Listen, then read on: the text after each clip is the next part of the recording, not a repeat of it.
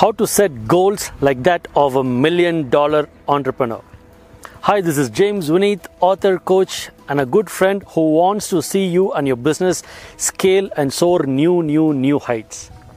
Right, so when it comes to goal setting, I really want to get into the mindset of how you really start setting goals.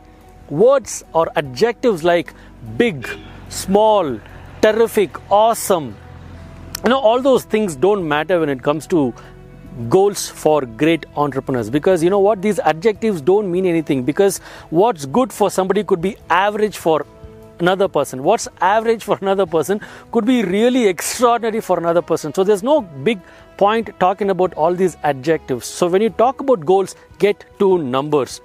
Everybody knows the word called SMART acronym, okay?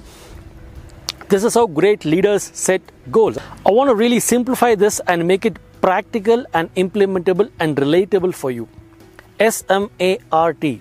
S for specific. When you talk about goals, be it your fitness goals or business growth goals or sales goals, don't say we want to increase the sales so much. We want to drastically increase our customer walk-ins. Get to numbers. What's the percentage? So S for specific. When you go to a shop to buy a phone, you don't say give me a good phone, give me an awesome phone, give me an amazing phone. You get to numbers, you get to specs, right?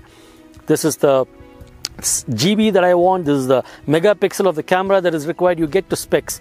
Similarly, when you talk about goals, start having specs, specifications. M for measurable. Every goal needs to be measurable. Don't give words like I'll try and do as much as possible. No. Get to numbers. Again, M for measurable.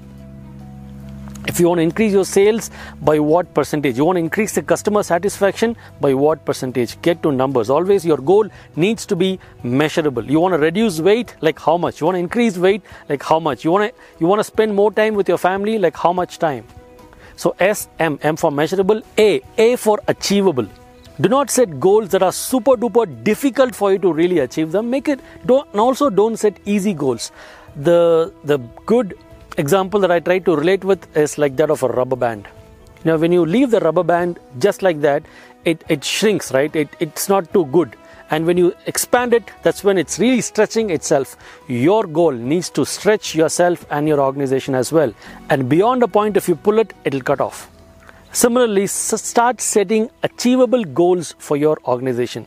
Your goal should not be easy and it should be difficult. Not impossible, but definitely a difficult goal. It needs to stretch yourself out of your limits so that you can really raise the bar for your organization and for everybody in your organization as well. SMAR for reviewable. Your goal needs to be reviewable.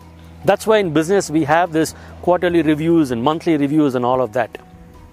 Because if in 60 minutes you can move from point A to point B, within 30 minutes you should be like halfway through. If not, you're not on track. So in business, it's all about checking whether you're on track or off track. If you're on track, well, good. If you're off track, see what action steps you need to take so that you can become on track. So your goal needs to be reviewable.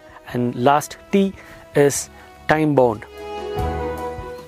Usually I try to ask people, how many of you in the room wants to build your own home, wants to buy a car and all that. So there are a few hands usually that go up and I ask them by when. They'll be like, soon we'll do it. Very soon we'll do it. A goal without a deadline is daydreaming. Never have a goal without a deadline. See, great entrepreneurs, before becoming a great entrepreneur or a great extraordinary person, you need to start thinking like that of an extraordinary person. How the extraordinary mind thinks is when the extraordinary minds set goals, they think or they set goals in terms of SMART.